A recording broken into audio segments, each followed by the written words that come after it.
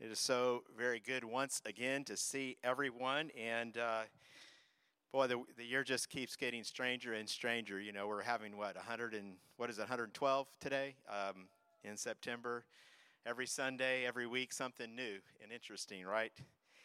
And I just want to wish you happy Labor Day weekend, of course. Before we dig in, a couple things I want to mention. Next Sunday, you want to make sure you're here. We're going to be celebrating the Lord's Supper. And it's going to be, I think, a first time for us to celebrate it outside like this, of course. And we've got individually prepackaged elements. It's all going to be sanitary and safe for all of us. And we hope you'll be here to be part of that celebration together. I also want to make sure everybody knows if you're not giving online and you want to give here while you're on campus, we've got boxes up near the front here where you can see and just drop your offering into that. And then there are also boxes that are towards the back. And just in case I see some of you sitting close to those, if you're sitting close to those, you have to give double offering today. Just wanted to make sure you knew that. That's part of the deal. So just kidding. So I also want you to know I brought my sweat rag today because I'm assuming that I'm going to be sweating quite a lot before this is all over. I don't know if that says anything about the quality of the message you're about to hear, but I think it's going to happen. And I also had one other thought that I wanted to share. You know, a lot of you are having your sunglasses on, and I'm concerned about this because you could sleep during the message and we wouldn't know. So if you discover that the person sitting next to you is sleeping with their sunglasses on and I can't see, just let me know, point them out, and we'll take care of that from up here. So, hey, well, today we are launching a brand new teaching series called Hope for Exiles, and we are going to, this fall, be studying the New Testament letter of 1 Peter. And some of you may be asking, because I've had a few people ask me the question, why are we studying 1 Peter? And the answer, quite simply, is we need hope. Amen? We need hope. And I cannot think of a book in the Bible that is more relevant to the times that we are living through right now than 1 Peter. Because 1 Peter was written to Christians living in incredibly difficult times. 1 Peter 4:12 tells us that these people were going through fiery trials. And we know from our historical evidence that at this moment in time when Peter wrote this letter, full-blown empire-wide persecution had not yet broken out, but it was flaring. Here and there it was flaring. And some believers were losing their jobs. Some believers were being left in poverty, not able to feed their families. Many of them were facing social ostracism from neighbors attacking them for their unbeliefs. And yes, some of them were being killed. They needed hope.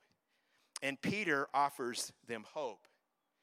And their suffering, and this is what I want you to see, this is why we're calling this Hope for Exiles. Their suffering grew from the reality that they didn't belong. As Christ's followers, they were different, and they felt the alienation, they felt the dislocation.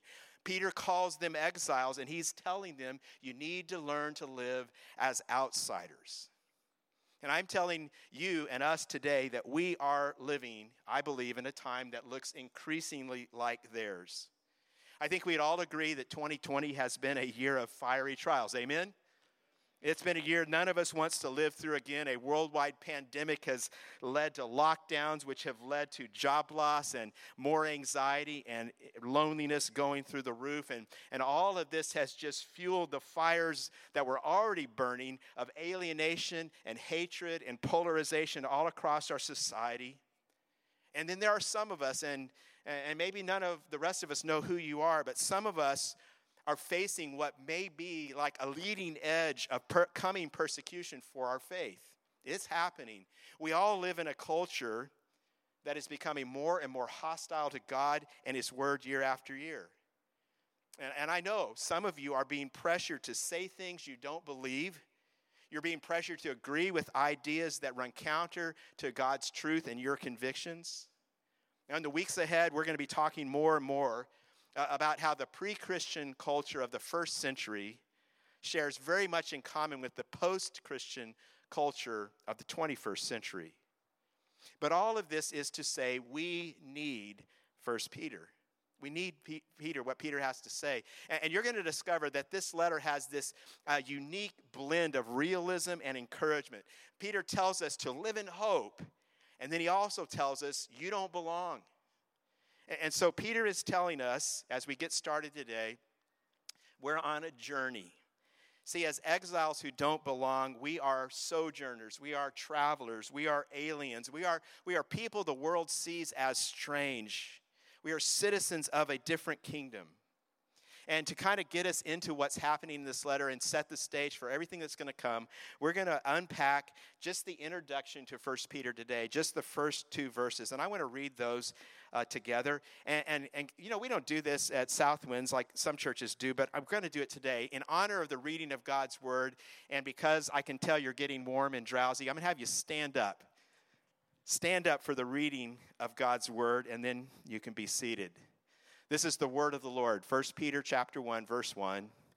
Peter, an apostle of Jesus Christ, to those who are elect exiles of the dispersion in Pontus, Galatia, Cappadocia, Asia, and Bithynia, according to the foreknowledge of God the Father, in the sanctification of the Spirit, for obedience to Jesus Christ, and for sprinkling with his blood. May grace and peace be multiplied to you. This is the word of the Lord. And all God's people say, amen. You may be seated. Well, I want to begin with 4 facts that you need to know for our journey. 4 facts that are just about this letter, setting the stage. And these are not actually in the online notes, and so you can kind of put them in one of those boxes if you're doing it there. But this just gives you some information that will help frame for you some things about this letter. First of all, who's the author? And of course the answer is, everybody say it, Peter, the Apostle Peter. And isn't Peter a guy that you kind of cannot help but love? He's this guy that we can all relate to. Peter had a big mouth. Peter said stupid things sometimes. How many of you are sitting next to someone with a big mouth or says stupid things? I'm starting some trouble, huh? And Peter was always getting himself in trouble, just like me right now. You know, Peter's motto, I was thinking about this week, it seemed to always be go big or go home, right? That was Peter. And he was just this real guy. I think he would have liked our Southwinds value of no perfect people allowed, because he wasn't like a churchy kind of person.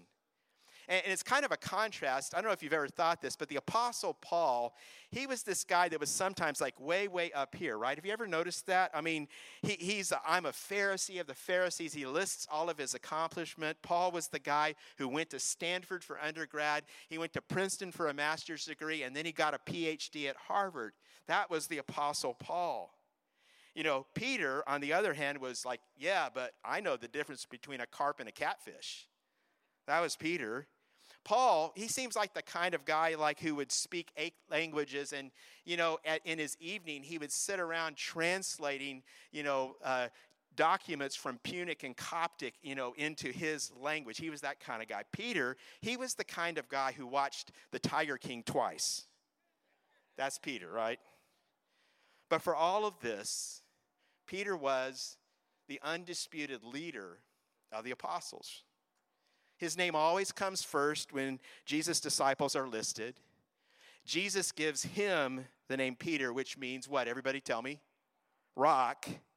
And he writes like a man with the name Rock. I mean, you're going to see that his words are like honest and blunt, always straight to the point. That's Peter. So he's the author. Now, who is the audience for this letter? Who are the recipients? Who is Peter writing to? Well, 1 Peter is what is known in the New Testament as a general letter. And that's a contrast to letters like Ephesians, which were written to a church in a particular city. A general letter is written to churches in a region. And in this case, 5 regions. This area, just for frame of reference, is a geographical area about the size of the state of California. So it's a large area.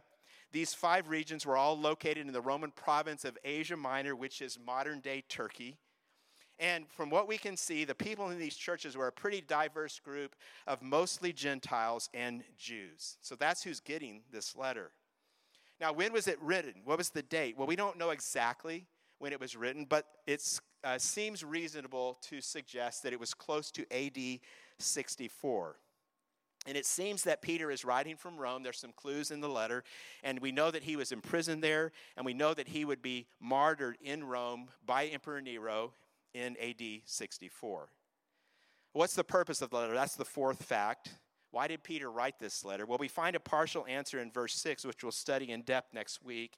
Peter says, "In this you rejoice, though now for a little while, if necessary, you have been grieved by various trials."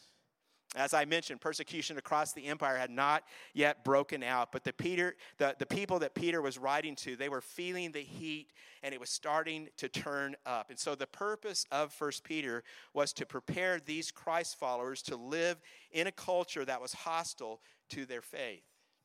One of my PhD professors named Scott McKnight has written a commentary in 1 Peter, and he says this: "The issue facing the Christians in Asia Minor was disturbingly simple. How should we live in this context of social exclusion and persecution? Should we withdraw from society? Should we turn a cold shoulder to the world? Should we denounce society in poetic and prophetic tones? How then should we live?" And Peter is asking us that question as well. How should we live? How should we live? And the answer is summed up in one word that Peter uses to describe all of his Christ followers, and that's that word exiles. Exiles. That word describes our relationship to the world that we live in. And it doesn't matter if we live in the country of our birth or not. As followers of Jesus, we are exiles. We are temporarily isolated from our true home. We are living in a country where we don't belong. So what does this mean? What does it mean to live as exiles? Well, to walk a path. What does it mean to walk a path we call a strange journey as the world sees it? Well, today we are looking at this introduction to the letter. It's formally an analysis of this letter called the greeting or the salutation. And I just want to tell you, if you didn't notice it already, these opening two verses are among the most theologically rich and profound of all of the greetings found in all of the New Testament letters. Peter is packing so much incredible truth into these short sentences. And I have four truths that I want to share with you from these two verses that help us begin our strange journey. Four truths that are drawn from four words. And just to give you a heads up, and if you want to underline them in your Bible, the words are elect, sanctification, obedience, and then we'll sum it all up, tie it all together with exiles. So those four words, here's the truths. You can see these in your notes. God, number one, God has chosen us to take the journey. God's chosen us. Peter writes, he writes this letter to elect exiles according to the foreknowledge of God the Father. So he starts off by calling his readers elect exiles, and he's calling us that as well. And this Greek word translated elect means chosen. At its most basic level, this word elect means that the cause of your salvation is not that you have reached out and sought and found this distant God, but it is that God who is very near, he chose to reach out to you and to draw you into his family. Now, this is a term that makes some of us uncomfortable, but you need to know it is all through the Bible. We first find this concept of being chosen in the Old Testament. We learn that the nation of Israel was chosen by God, but again, it was not because of anything they had done. In fact, God calls them a stubborn, arrogant people. He says, you're the smallest of all the nations. In other words, you don't have status, you don't have power and wealth in the world. The nation of Israel had nothing to offer God, but he had everything to offer them. And he chose them so that he could express his life, express his love, express his mercy through them. Now, through Israel would come the Redeemer, the Savior of the world. But, of course, the nation of Israel turned away. And so God turned to the Gentiles. And God is now working through the body of Christ. All those who follow Christ, whether Jew or Gentile, he's working through us to accomplish his will on earth. And he is doing that by reaching out to people like us, drawing them into his family. He's choosing us to take the journey. And notice, how did God do this electing? It says, God chose you according to his foreknowledge. Now, we could spend a lot of time on this. It's a hugely controversial subject, a lot of different opinions, but without reviewing all of the details of the controversies that surround the arguments that surround the concepts of election or predestination, let me tell you that this word right here, foreknowledge, does not mean that God looked down through time and saw what you would choose, what you would do, and then God ratified your choice. Does not mean that. This does not suggest that our choices are not free. The Bible tells us our choices are real, but God's choice is always first, always ultimate. Does that make sense? Foreknowledge is actually synonymous with the words predestined and foreordained. Means the same thing. It refers to God's plan to save people through his son, Jesus Christ, a plan he's had in place since eternity past. And here's what I want you to take from this. Even if you don't get how this works, even if you don't understand it, here's what Peter means for you to understand. Here's what the Bible always means for you to understand when you see this word. This truth ought to be a comfort to you. It means God will never cast you aside. Amen? It means your salvation is not based on you. Anybody want to say, praise God right now for that? God has chosen you to be his child. It's his choice, so nothing can threaten you. And then think about this. It says, according to the foreknowledge. Well, what's according to the foreknowledge of God? Well, just look at the grammar here. It's that they are elect exiles in the dispersion. The foreknowledge of God here is that they are scattered among these regions. And what this means, and listen to this, is so everything about their lives, their status as exiles, their privileges as God people, where they live, what they are suffering, all part of God's plan. Does that speak to you today? And I would sum it up this way. It gets real personal. God chose my journey. You might want to write that down. God chose your journey.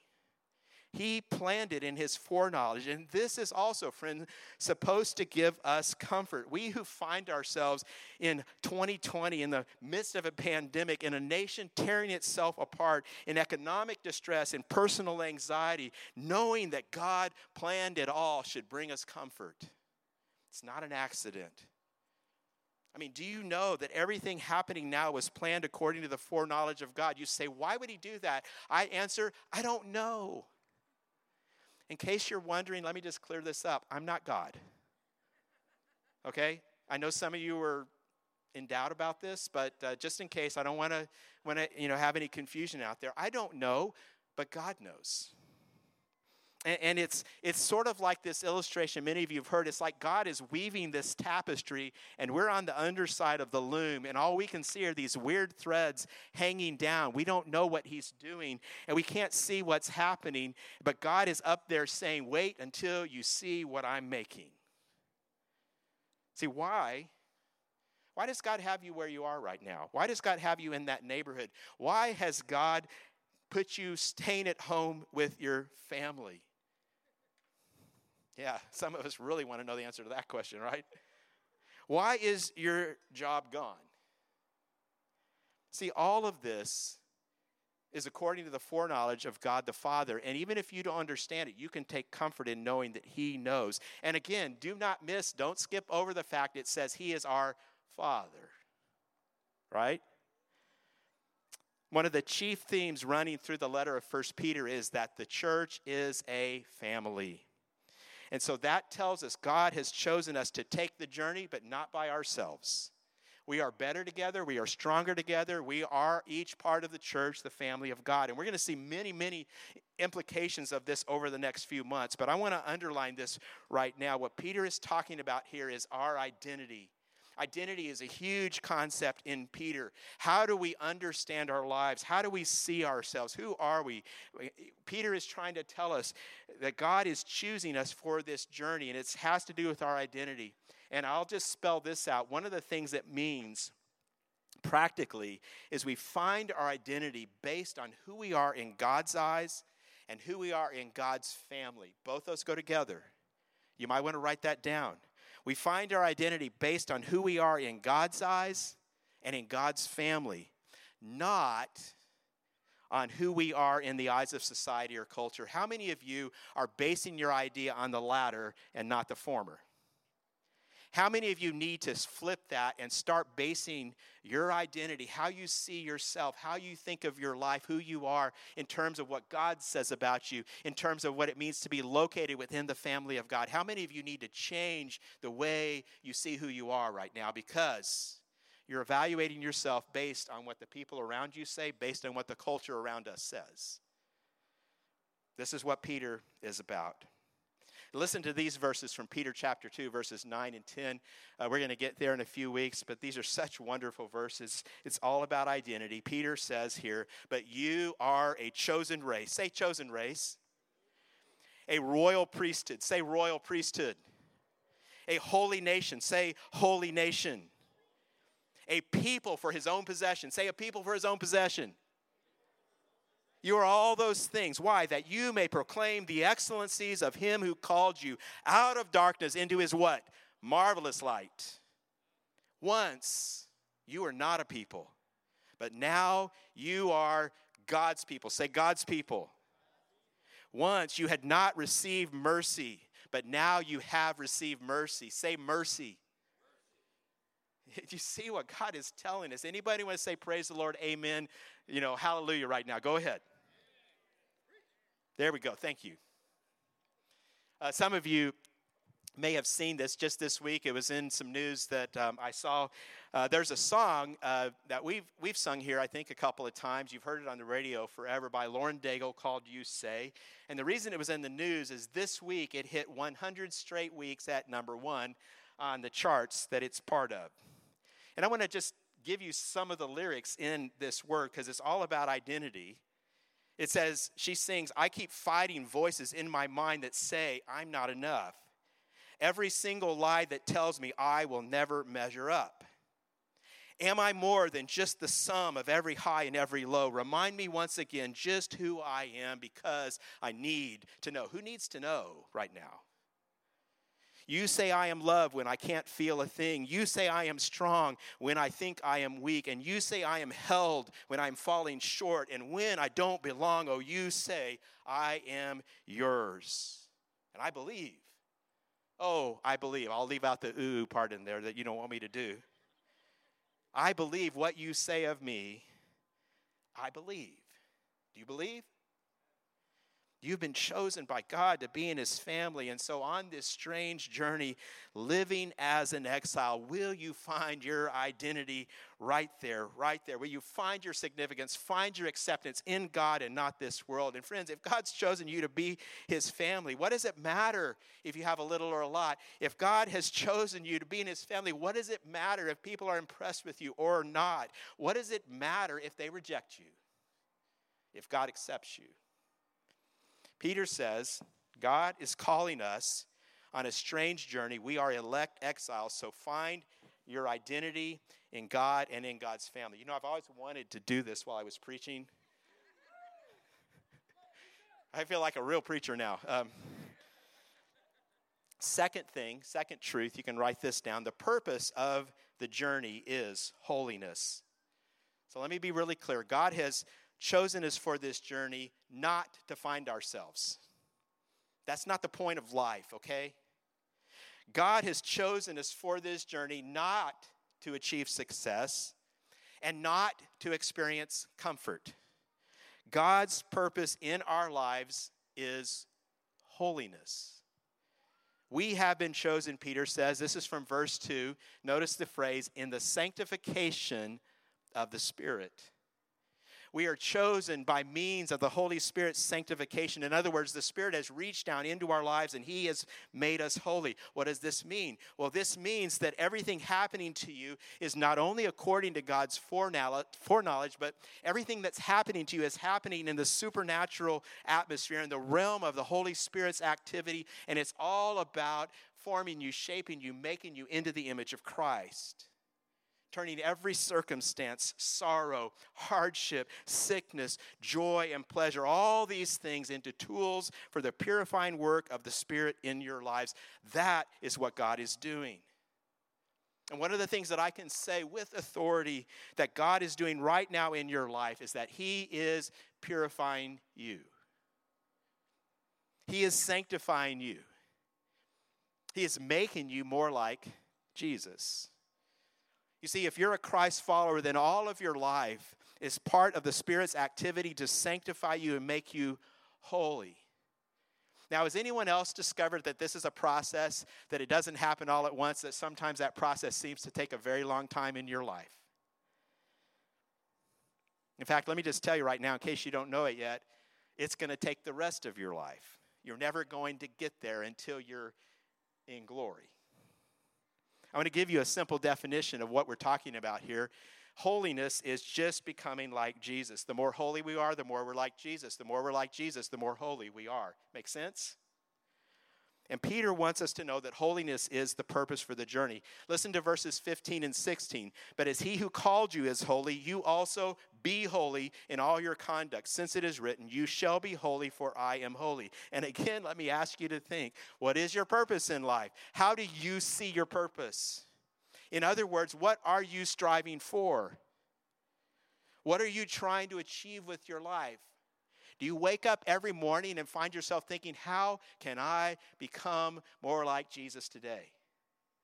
How can I become more holy? Do you see that as your purpose? Peter's going to help us with that. That's the second thing. Here's the third thing that we learn. Holiness comes only through obedience on the journey. Peter tells us that the purpose of the Father's choosing and the purpose of the Spirit's sanctifying work is this. Listen, verse 2, for obedience to Jesus Christ and for sprinkling with his blood. So everything is just being pointed towards some things. If you'll notice this, and if you like to mark in your Bible, you might want to circle or underline the word for. It occurs 2 times. There are 2 fors in verse 2. For obedience to Jesus Christ. So Jesus wants, Peter says, to lead you to increasing obedience. And that means, friends, all the trials you're going through, everything that's happening to you, all designed to increase your obedience to Jesus. Let me ask you another question, another way. Do you get up every morning asking yourself, today, how can I become more obedient to Jesus? That's what Peter's asking us. And again, keep in mind what's being said in these 2 verses. God the Father planned it. The Spirit's activity empowers it. Jesus Christ receives your obedience. So for, it means here's the purpose of all of this. It's for obedience. But also, Peter says, for sprinkling with his blood. Now, let me preface this one by saying, how many of us, and this is a hand raise thing, I'm getting you ready, okay? How many of us, even though this is according to God's foreknowledge, even though the Spirit of God is working in us, how many of us could look at our lives and say, man, I am just nailing it when it comes to obedience? I saw some hands go, oop, because you think I'm asking you always to raise your hand when I say that, right? And then sometimes you find out I shouldn't raise my hand. Because we fail all the time, amen? And so Peter is highlighting here this reality that even when we fail, there is the sprinkling with his blood. And this is a strange statement, right? Now, you're going to see as we go through this letter, Peter's going to use all kinds of images and metaphors that point back to the Old Testament. Well, what happened in the Old Testament? Of course, there would be sacrifices. Blood would be shed, and blood would be sprinkled on the altar, and that blood was meant to purify. That blood was symbolic. We know it was looking forward to Jesus' sacrifice ultimately. But the goal was that through the sacrifice of that animal, I would be purified from my sin. So here's what Peter's saying. One of the things that God wants you to remember is that your sin is paid for. Amen. Jesus died on the cross to forgive you and cleanse you of all sin. And that means even when you disobey, God will not leave you. God's calling us to obedience, but he also forgives us when we fail at obedience. And then don't miss the last sentence of verse 2. Notice what Peter says. May grace and peace be multiplied to you. You might underline the word multiply because not just a little grace, It's a grace that grows. It's a grace that multiplies. It just keeps coming. It's the gift that keeps on giving. It never stops. He's telling us what we have access to here is this never-ending flow of God's grace and God's peace. So if you fail, if you have been failing, do not give in to despair. Ask for his grace.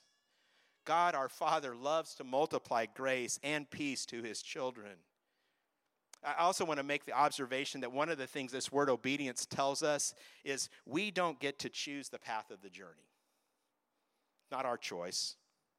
Our plans, our goals, our objective, not the point. Our first question must always be, what does Jesus want me to do? How can I obey Jesus today on this part of my journey? And again, I want to ask you, I've been asking it like this. Is this what you're asking these days? Are you asking about obedience? Or have you been more concerned recently about asking God why he's let all of this happen to you? Peter's writing to people, I'll just be frank with you, Peter's writing to people who had it way, way tougher than we have it, even in 2020. And Peter says the point is obedience. He's real big on obedience. Verse 14 says, as obedient children, do not be conformed to the passions of your former ignorance. Now, before we move to the last truth, I want us to kind of look back at the first three truths, and I want to make sure you see this. These first three truths are telling us in glorious, wonderful, beautiful terms that the entire Godhead, the Holy Trinity, Father, Son, and Holy Spirit, they are all intimately involved, overarching everything, all through everything, pervading everything. They are all leading us and guiding us on our journey. Isn't that great? Our journey is all about God in all of his fullness and all of his glory. And we should rejoice in that, knowing that our Father and his Son and his Holy Spirit, they're all part of everything happening to us, and they are loving us and taking care of us through it all. So here's the fourth truth. And it's kind of a conclusion. I'm actually in the order of the text going back to the beginning to make this, but I want to see how it all ties together. Here's the fourth truth. To make this journey, you must say, I'm an exile in this world. Say it right now. I'm an exile. You must say that. That must become part of your identity. You must see yourself this way because you won't make it unless you embrace your identity as an exile. Peter says our fundamental identity is elect exiles. In other words, we're chosen out of this world, and by definition, this means we're different. And we don't like to be different, right? How many of us spend so much of our time to figure out how we can fit in, how we won't stand out, how we'll look like other people and act like other people because we don't want them to think we're different? Peter says we're different at the most fundamental aspect of our lives. Now, just in case you're confused about this, I'm not talking about being weird because some of you are just weird, okay? That's not what this is about. But we are different in our identity, in our values, in who we are. And so to go back, let me read the first verse again, and I'm going to read the NIV this time. It says, to God's elect, exiles scattered throughout the provinces of Pontus, Galatia, Cappadocia, Asia, and Bithynia. And again, this word exiles, the Greek word refers to people who reside in a place, but who stay there only for a brief time. They're strangers. They're temporary residents. Peter's going to use another word later on that means almost the same thing. In some of our translations translated aliens. You could translate it foreigners as well. And this word that we're talking about here means someone who resides in a place without the legal protection and rights provided for citizens. And I want you to think about this because when you live in a country you're not from, you really kind of have three options. And you may want to write these down and think about them. The first option is you can be an immigrant. And an immigrant is someone who seeks to make the new country their permanent home. They're not from here, but they want to be. And that's what a lot of Christians are doing with this world.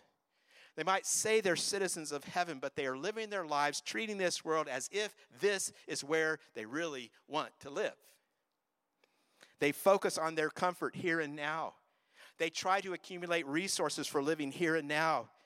They worry about what they do and don't have here and now, about what other people think about them here and now.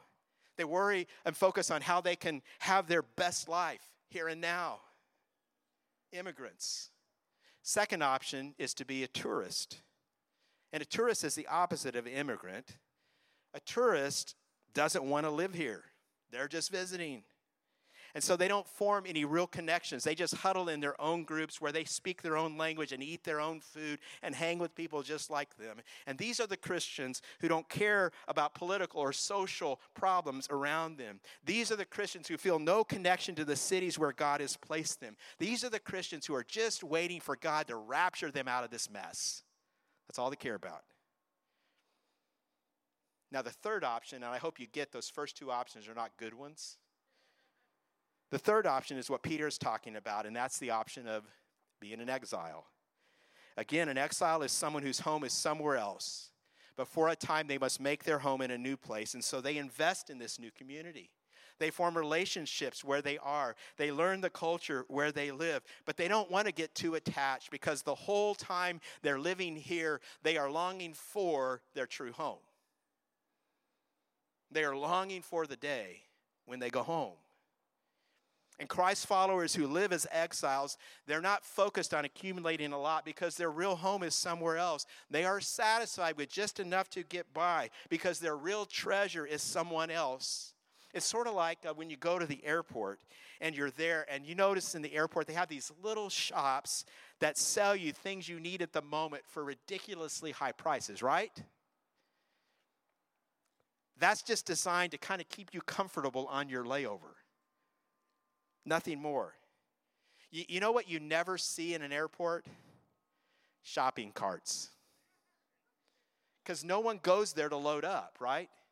You don't go to the airport to shop. You buy just enough to get by because it's a temporary stop on the way to your true home. Peter is calling you to change your thinking about this world you live in. This world is not your true home. So don't get too attached. Don't be obsessed about what you do or don't have, what you do or don't experience. In fact, I could be interpreted wrongly with this, but the whole concept of a bucket list is actually a kind of a pagan concept. And I'm not saying you can't make some things you'd like to do, but just think of it. What am I going to do before I kick the bucket? Because I better do it now because no chances after that. Is that how a Christian thinks?